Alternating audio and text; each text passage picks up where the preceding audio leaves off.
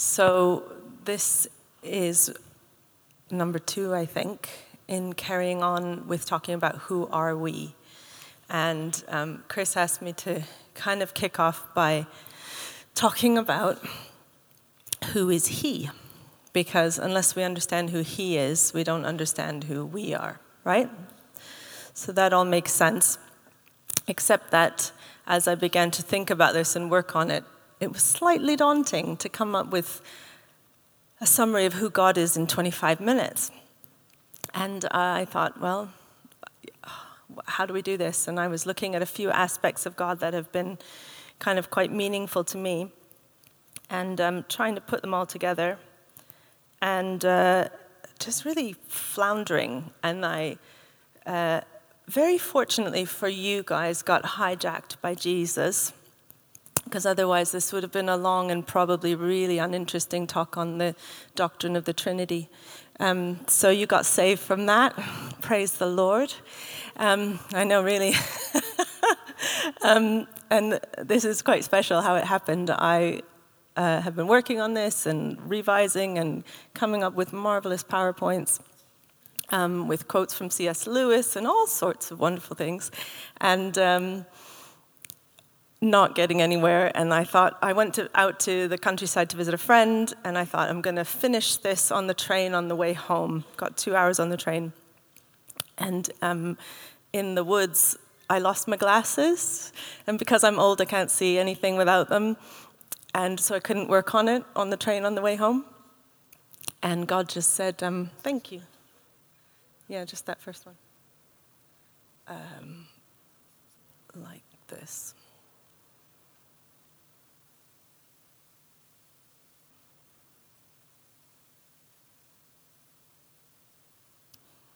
Maybe. Yes. There we go. Yeah. So there I was on the train without my glasses, and God said, you just need to spend time with me. You just need to come and be with me. You need to come and learn of me. You don't need to come up with slides and quotes and doctrinal correct things, although those are important. You need to come and be with me. And I think this is where I'm starting. And I just had this lovely time with Jesus on the train with the blurry world. It was good. Great thing was I couldn't even play on my phone, really, you know? It was really good. Painful, but good. But the point of all this is that God has presented himself to us as someone knowable. And 1 Corinthians 13 says, now we see in a mirror dimly. Maybe it's like now we see as without our glasses. But then we shall see face to face. Now I know in part, and then I shall know fully. And this is the beautiful bit, even as I have been fully known. Love that. That you are fully known, and God is in this dance of inviting you to fully know him. And this is the progression that we're on. When I tried to come up with 25 minutes of who is God, this is what I came up with, which may or may not be anything. But when I was trying to say, who is he really? Who, to me, who are his, he's got so many characteristics and qualities, but I thought that in his essence, he's a holy God whose essence is love, and he's revealed himself to us through Jesus as the Father who relentlessly pursues us. And so when we're starting with who is God, we have to start with that truth that John talks about, that God is love. This is his absolute essence. This is his absolute character. And we see that right at the beginning in Genesis, which is, I think, a really crucial bit of the Bible is those first 3 chapters in Genesis, actually. I recently heard David Bennett, who's an author and theologian, say, if it is a myth, it's a true myth. And I think that everything about the blueprint for how God created the world and humans is there. So right at the beginning, we see God saying, let us make humans in our image, and in the image of God, he created them. Oh, I even have a slide for that. Look at that. It's this one. So God created humans in his own image. In the image of God, he created them. Male and female, he created them. And what we see here, why does God refer to himself as us? Let us make humans in our image. Well, we start to get a picture here of the Trinity, and I promise not to go on about it at length, but what we see here is a relational God. We see God who's three persons inhabiting the same space. There was a word I looked up, which was a long Latin word, but it just means the interpenetration of God, which is a really intimate sounding word, that it's like three persons inhabiting one space, relating to each other in complete love, in complete surrender, in complete submission, in complete cooperation. We see this God who is in his essence relational, who is in his essence living in complete love and unity. And as in any, without wanting to be weird about it, the closest relationship we can come up with is a marriage relationship, isn't it? That is that intimate. And in a healthy, loving relationship, what you want to do is share that love and expand it and grow family. And actual children are produced, right? And I think, we're called the children of God, and we come out of that love that is in the essence of God. We are his creation out of his love. So this is the beginning of who he is. He doesn't know anything else other than to be love. It's all he is. It's all he knows to be. And he creates us out of that sense of love and intimacy. We're the product of the intimacy that there is between the Trinity. In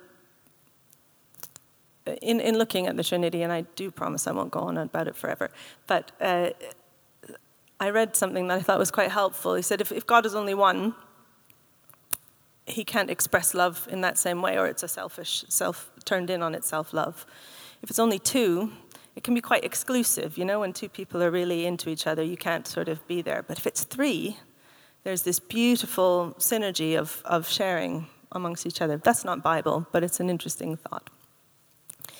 And I think when I started to talk to God about this on the train, I felt like I needed to share a bit of my own story. So I hope it's not going to be really self-indulgent, but I'm going to share bits of my own story as we go along.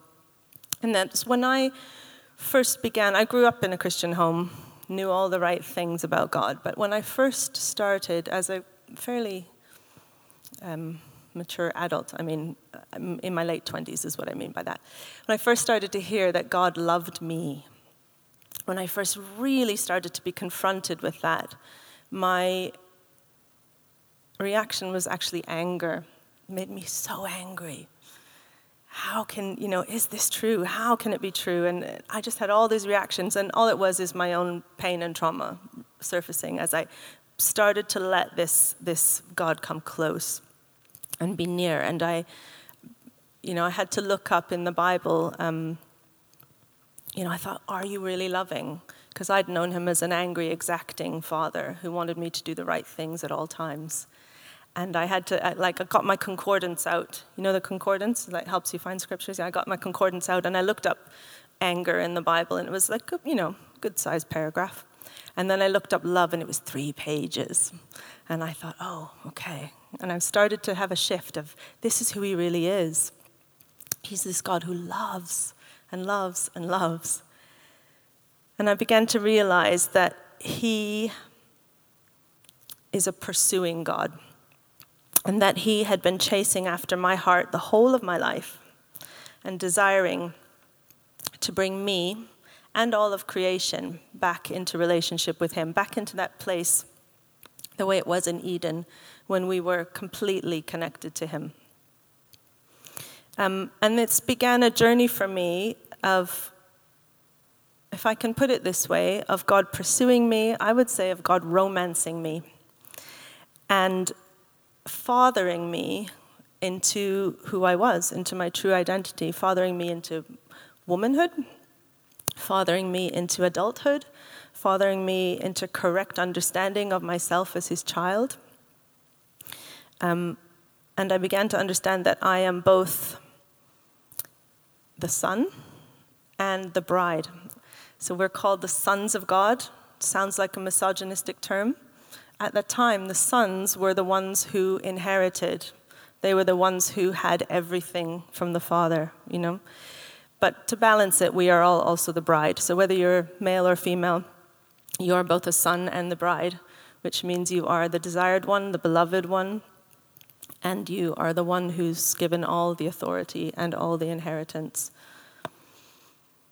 And so I went on a journey, and I think God is calling all of us to be on a journey to discover our identity as both of these things, the beloved sons and daughters of God, a sought-after bride.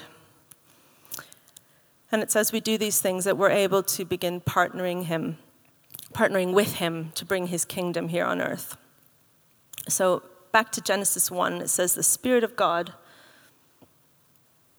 hovered over the chaos. The earth was without form and void, and the darkness was over the face of the deep, and the Spirit of God was hovering over the face of the waters. And God brings order out of the chaos. He brings light into the darkness. He brings beauty. He makes all of creation.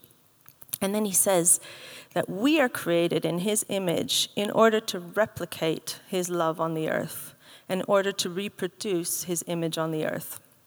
We were to expand the reach of his kingdom outside of the garden and tend it, to care for it, and to bring order to the rest of the earth, and to reproduce all over the planet more images of God, to fill the earth with people who were as loving and kind and wonderful as he was. So God's pursuing us, and he's bringing us back into relationship with him and back to our true identity and authority so that we can partner with him and reproduce ourselves, filling the earth with the image of God, holy, loving, and joy-filled people. And so we begin to look at identity. If I am made in the image of God, and you are, by the way, you're made like him.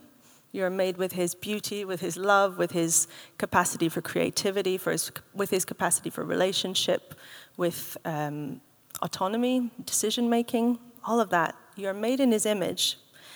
So if I am, then I have a question, which is, why am I here on the planet? What am I doing here? How am I reproducing his image in the earth? Ephesians 2:10 says, this is the Passion Translation, which I think is lovely. We are God's masterpiece. That's a good thing, isn't it? We are recreated people that will fulfill the destiny he's given each of us, for we are joined to Jesus, the Anointed One. Even before we were born, God planned in advance the good works that we would do. The exciting thing is those good works are going to be really different for each of us. Francis works with trees. Kirsty works with money, corporations, something like that. I have no idea. Some people are raising their grandchildren.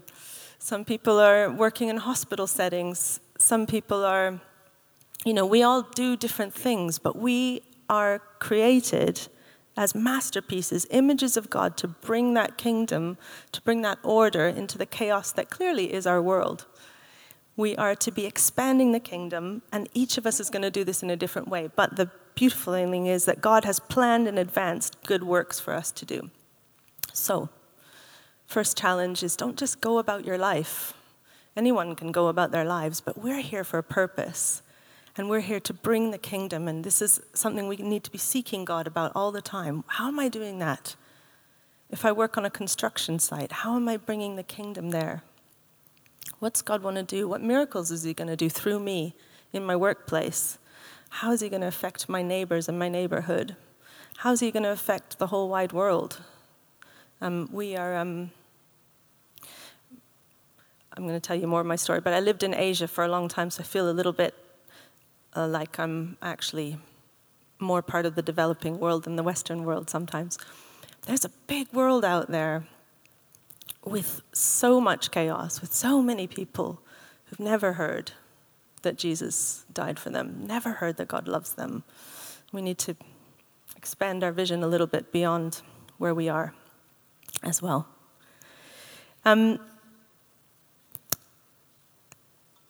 So it's this finding this identity, it's letting God pursue us, letting him romance us into relationship with him, letting him father us. Now again, father's a bit of a tricky word for lots of us. And God obviously is God, and he's well beyond gender. And the scripture is full of places that talk about his maternal characteristics, which I love. But the balance of the way he's revealed himself to us is as Father. And, I think we can look around the world and see the effects of fatherlessness on our world and on our society. And however that works, he's going to do that differently in you and in me. I'll tell you a little story about how some of that was for me.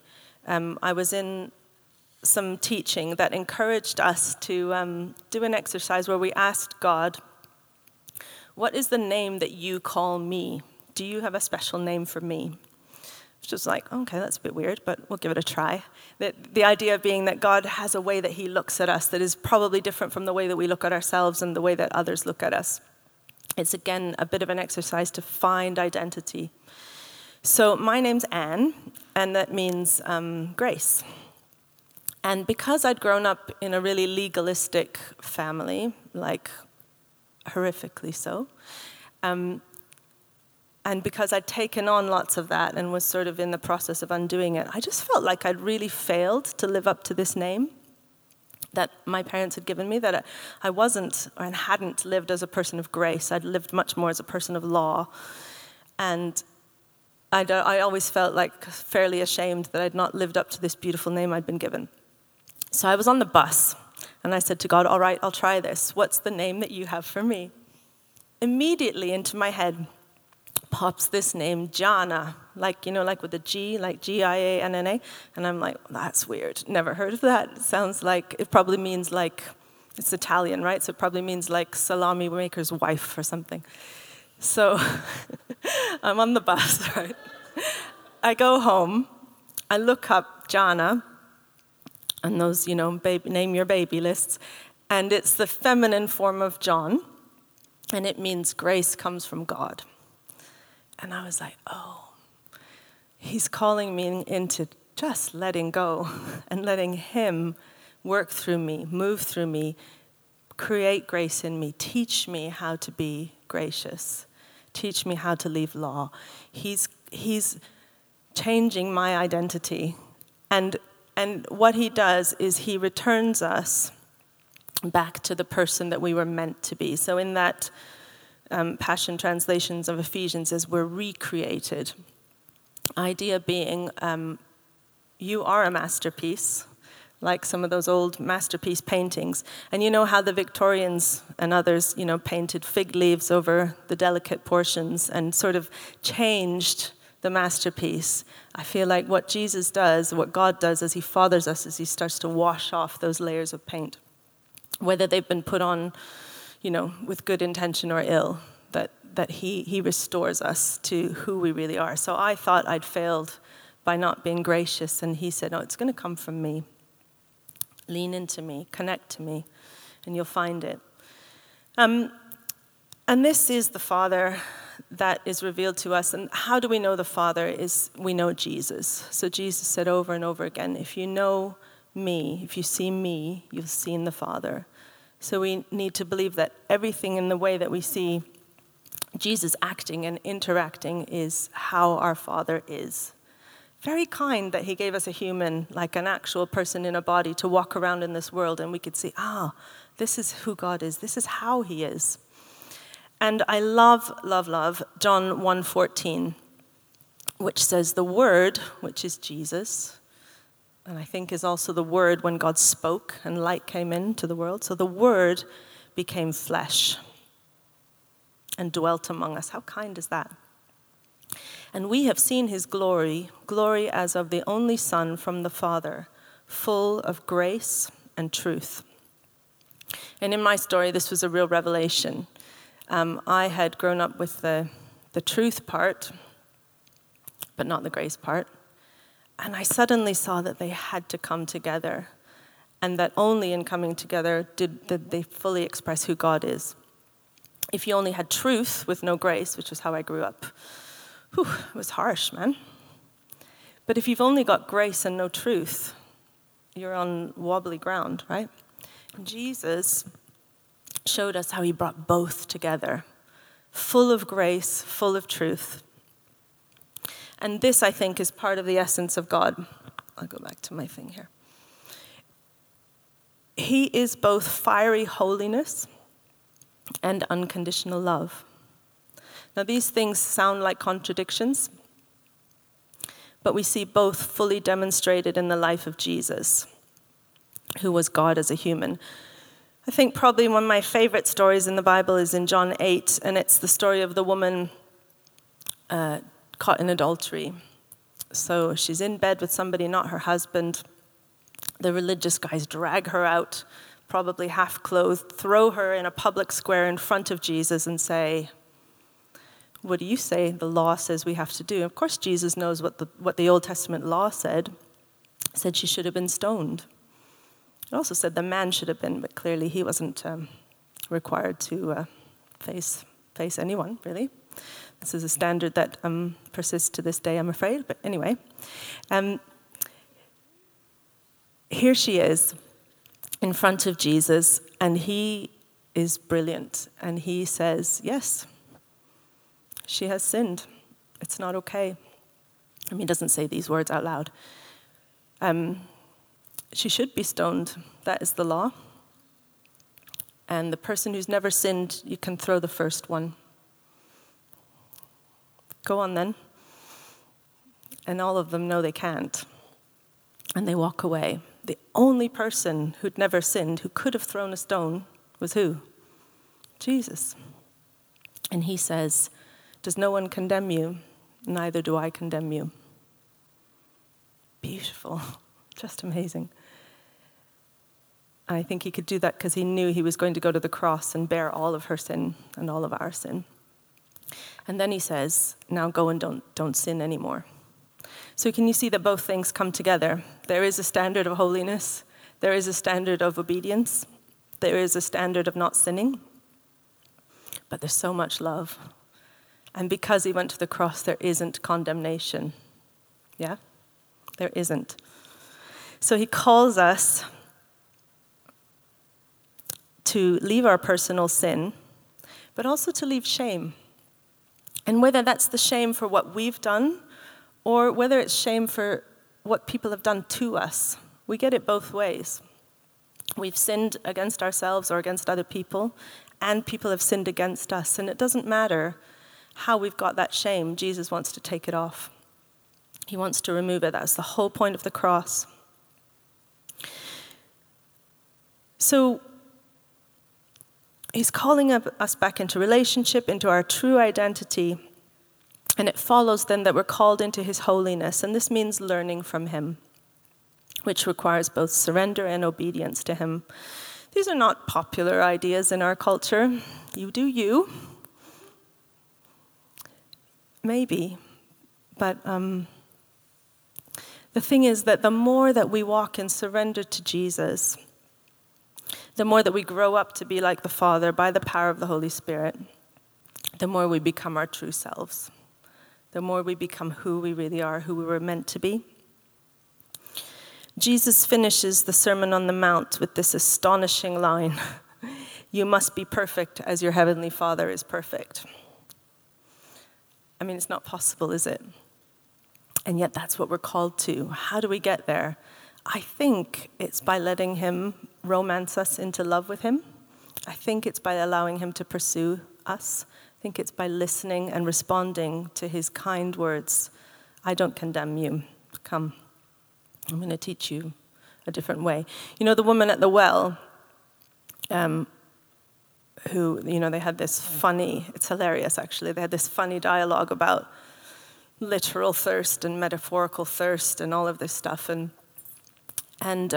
finally Jesus says, why don't you go and call your husband? And she says, oh, I don't have one. And he says, no, that's true, you've had 5, and the one you're living with now isn't your husband. And then she says, oh, I perceive you're a prophet. It's very funny. But what Jesus does is he says, I see you. I see the real thirst inside you.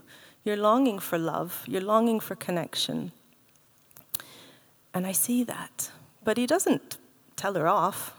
He just says, come, I've got water for you, so you'll never thirst again. And Jesus is calling us into relationship.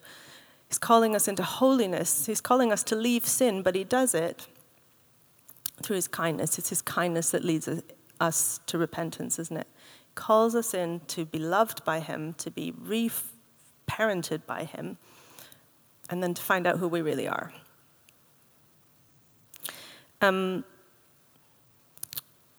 Obedience to the source of all goodness is the only way to become truly human, fully who we were created to be. Yeah.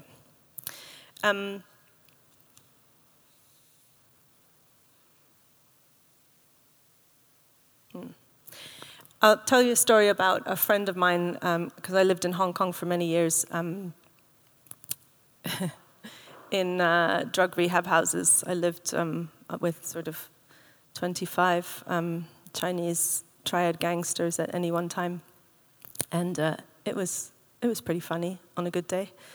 And a good friend of mine, she came into our. I lived in a women's house for many years, and she came into our house obviously with the presenting problem of drug addiction, but she had a really messy and complicated sexual past.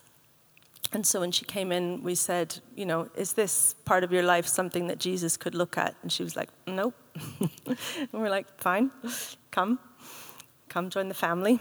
And when I saw her a couple of years ago now, she said, as I began to worship Jesus, 2 things began to happen. I felt how deeply I was loved by this Father, transformatively loved. And at the same time, I felt some shame for what I had done sexually. And as those things began to come together, just to say, shame was her word, not mine, and shame never comes from God, so that's not ever how he wants us to feel. But somehow she realized, oh, this isn't okay, and God can start to heal this. But it's only in the context of being deeply, deeply loved by the Father. And, you know, she's come some way in her healing. And,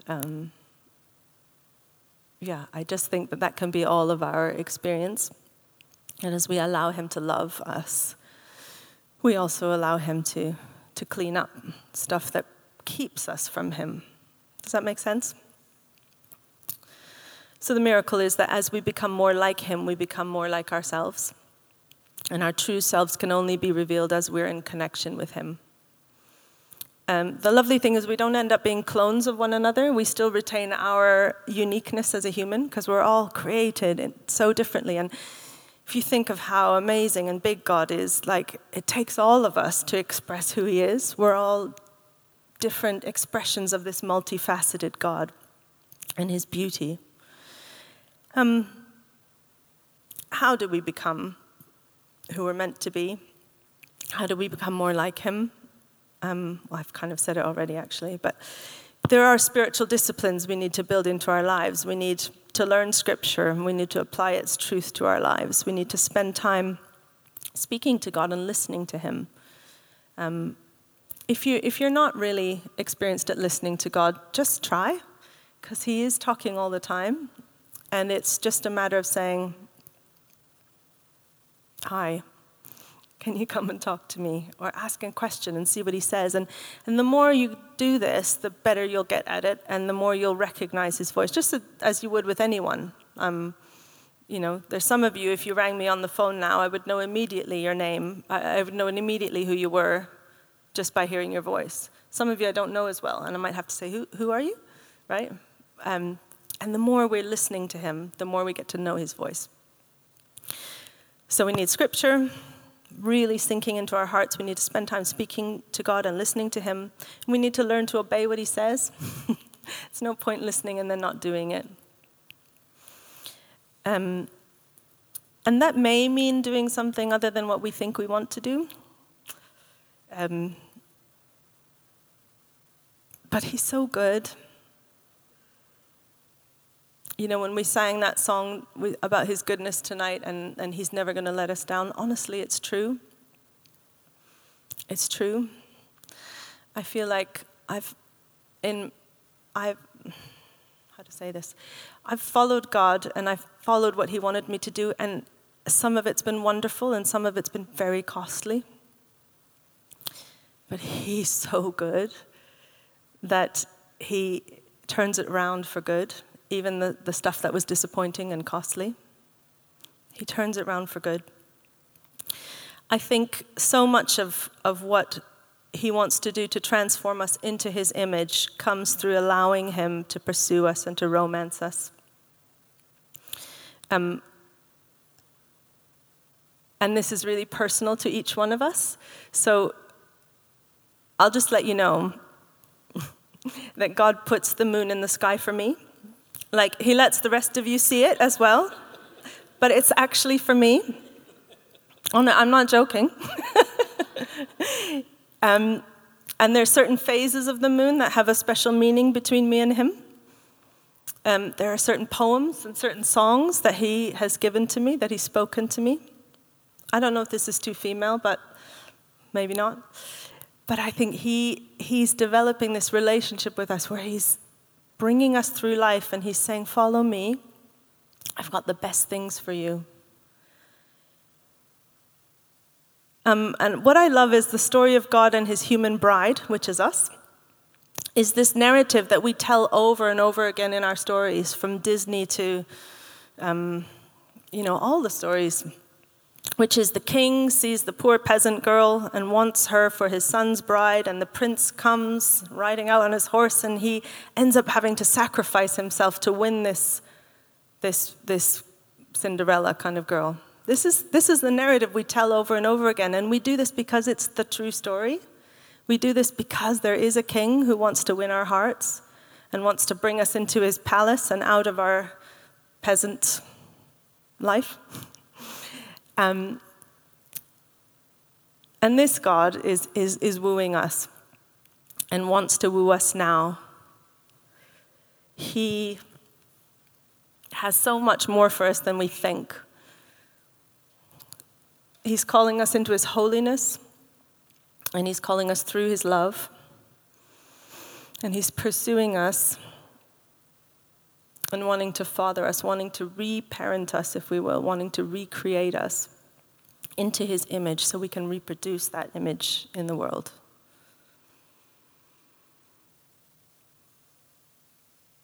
I think there are many more things I'd like to say, but I just want to pray for us a bit, if that's okay.